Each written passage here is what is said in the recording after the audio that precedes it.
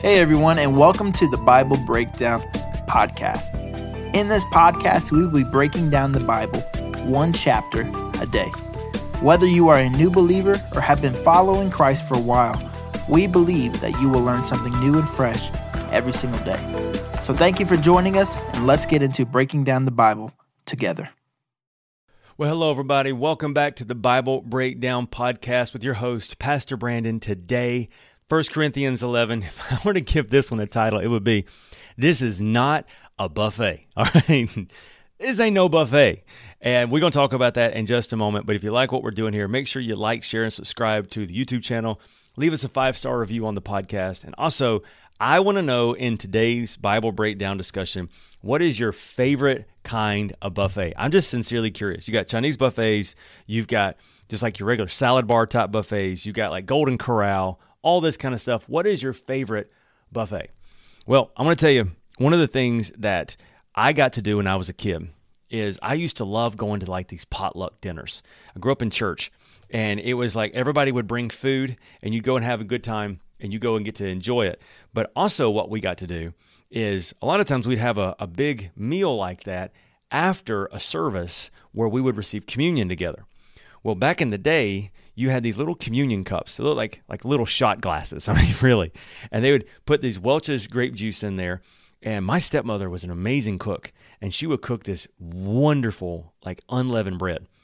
And she always made more than what we needed.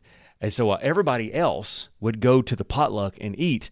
I would stay after, and I would drink all the shot glasses of grape juice, and I would eat all the unleavened bread, so that by the time I actually got back to the covered dish potluck thing, I wasn't that hungry anymore.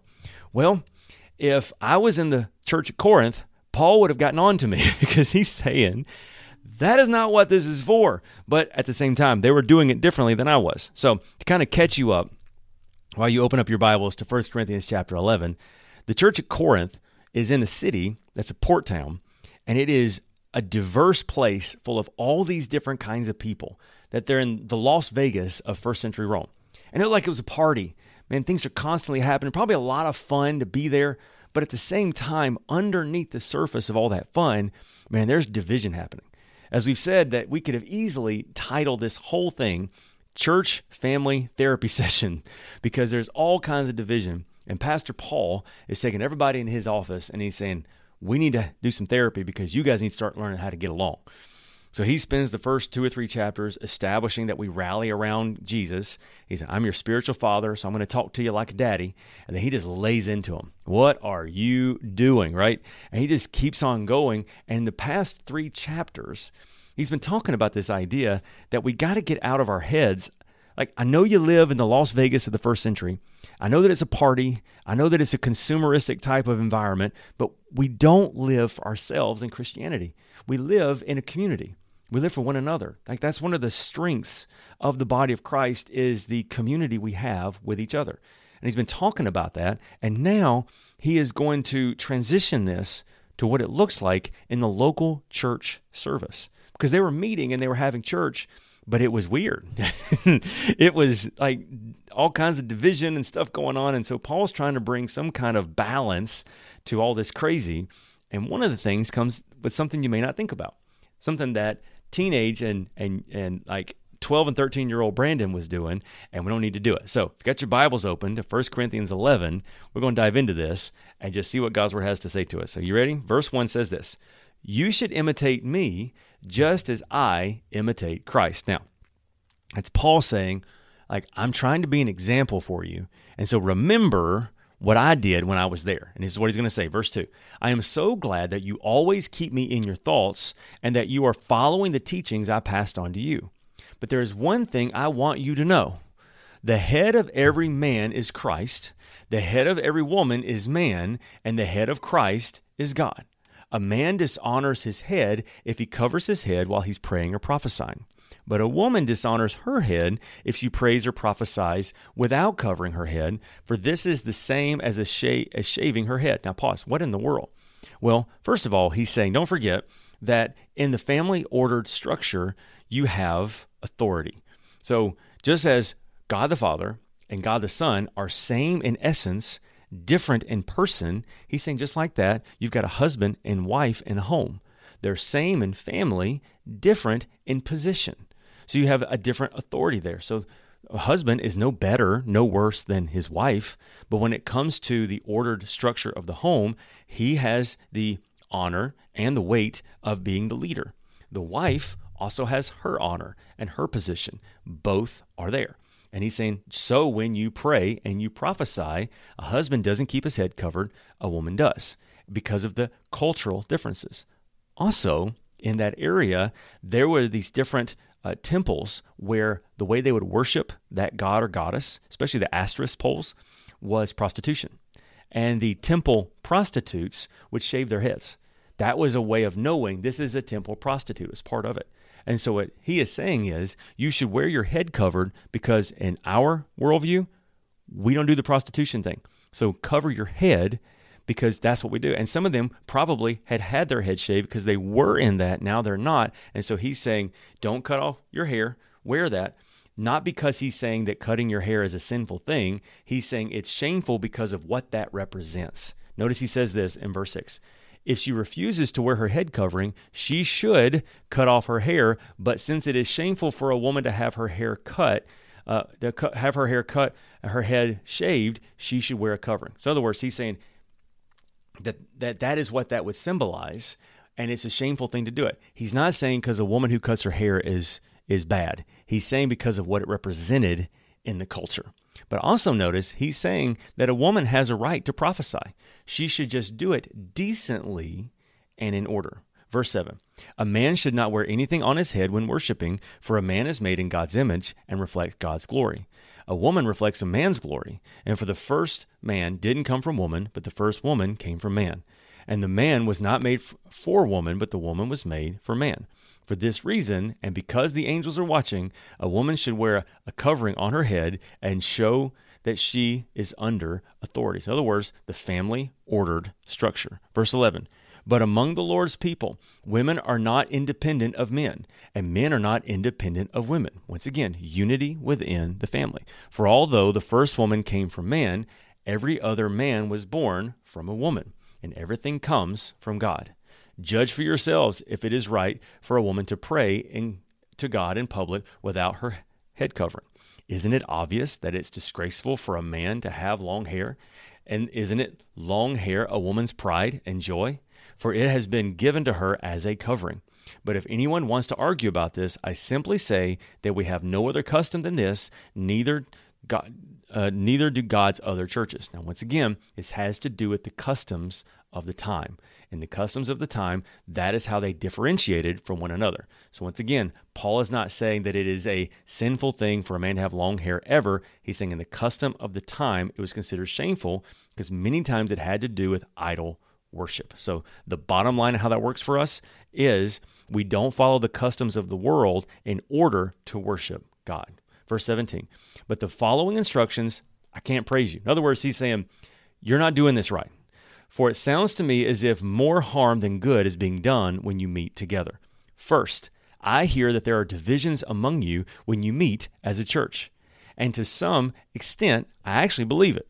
But of course, there must be divisions among you so that you have God's approval. But of course, there must be divisions among you so that you who have God's approval will be recognized. When you meet together, you are not really interested in the Lord's Supper. That's communion. For some of you hurry to eat your own meal without sharing with others. As a result, some go hungry while others get drunk. What? Don't you have your own homes for eating and drinking? Or do you really want to disgrace God's church and shame the poor? What am I supposed to say? Do you really want me to praise you? Well, I certainly do not praise you for this. For I pass on to you what I received from the Lord himself. That on the night the Lord knew he was going to be betrayed, the Lord Jesus took some bread, and he gave thanks for it, and he broke it into pieces, and he said, "This is my body, which is given for you. Do this in remembrance of me." In the same way, he took the cup of wine after supper, saying, "This cup is the new covenant between God and his people, an agreement confirmed by the blood. Do this in remembrance of me, as often as you drink it.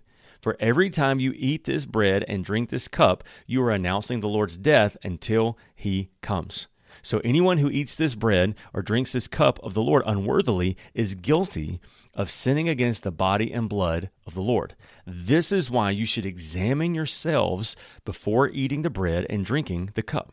For if you eat the bread or drink the cup without honoring the body of Christ, you are eating and drinking God's judgment upon yourself. That is why many of you are weak and sick, and some of you have died. But if we would examine ourselves, we would not be judged by God in this way. Yet, when we are judged by the Lord, we are being disciplined so that we will not be condemned along with the world.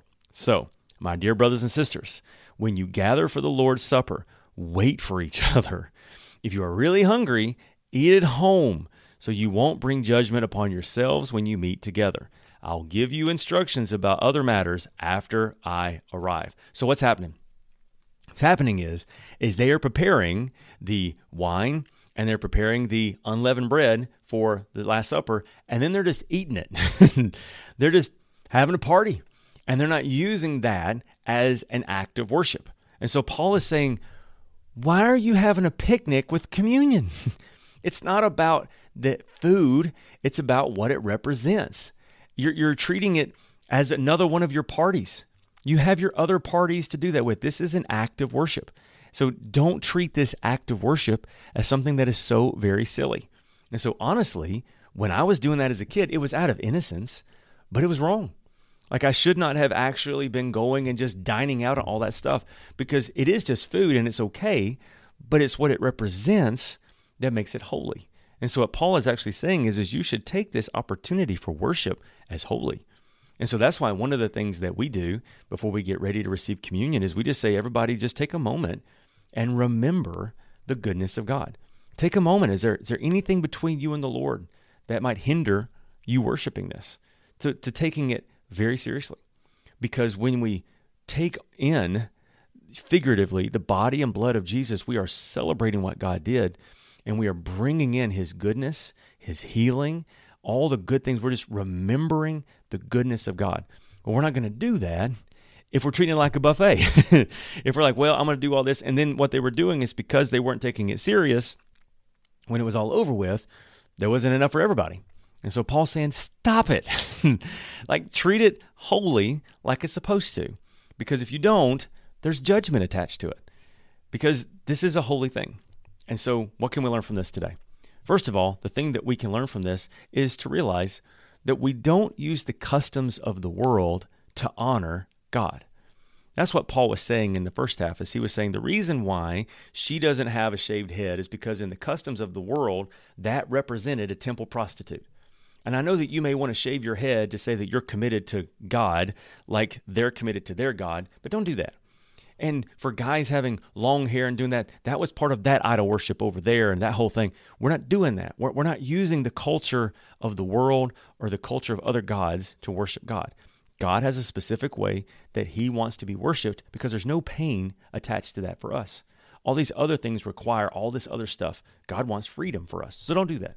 And then secondly, take holy things as holy. Take holy things seriously. And so what I would encourage you to do is to, first of all, think about how you worship God. Do you worship God? Do you live for God because you got it out of his word? Or do you do it because somebody else told you to? And if it's still fine and it's still good, then do it. But if not, maybe take a next step. And then the other thing is when you go to church, do you take what you do seriously? Now, I don't mean that we should act serious. As a matter of fact, I think that Sunday should be the happiest day of the week for all of us. I think that we're celebrating the goodness of God. But when you go to church, do you treat it as though you're just kind of getting another thing on your to-do list done for the week? Or do you treat it as this is serious? This is holy. When I'm worshiping, I'm joining with my brothers and sisters in Christ, and we're figuratively entering into the throne room of God. When I'm opening up God's word and I'm studying God's word with my pastor, we're literally learning about the goodness of God. When there's an opportunity for prayer, I have an opportunity. Like, do you take it seriously? Because whatever effort you put in is what you can expect to get out. That's what Paul is saying. He's saying, man, you're treating communion as a party. Well, no wonder it's not, you're not, coming together and that you're not receiving healing. And because they really felt like in the early church, and we should get back to this, that you're never closer to the heart of God than in the moment of communion. They would actually believe that when you receive communion, that literally the very presence of God would be there with you. It was the closest way to get to God was through remembering in the act of communion. What would it look like if when we came together as the church, we remembered that and we said we're never closer to the heart of God than when we as the body of Christ come together, we worship, we read His Word together, and we pray together. We might find healings, deliverance, ministry, encouragement, all the things that we pray for might be waiting for us in His unified presence together. Let's pray. Father, thank you so much for your word. Thank you, God, that you want joy, you want goodness, you want your kindness for us. I pray, God, that as we reach out for you, we'll find that you're never far from us. I pray you will help us, Lord, to never look to culture to tell us how to worship you, but Lord, we'll seek after you with all of our heart. I pray, God, that as we come together, we will see it as a wonderful time of celebration and also as a time to not take it for granted, but to celebrate what you're doing. Thank you, God, for loving us the way you do. In Jesus' name we pray.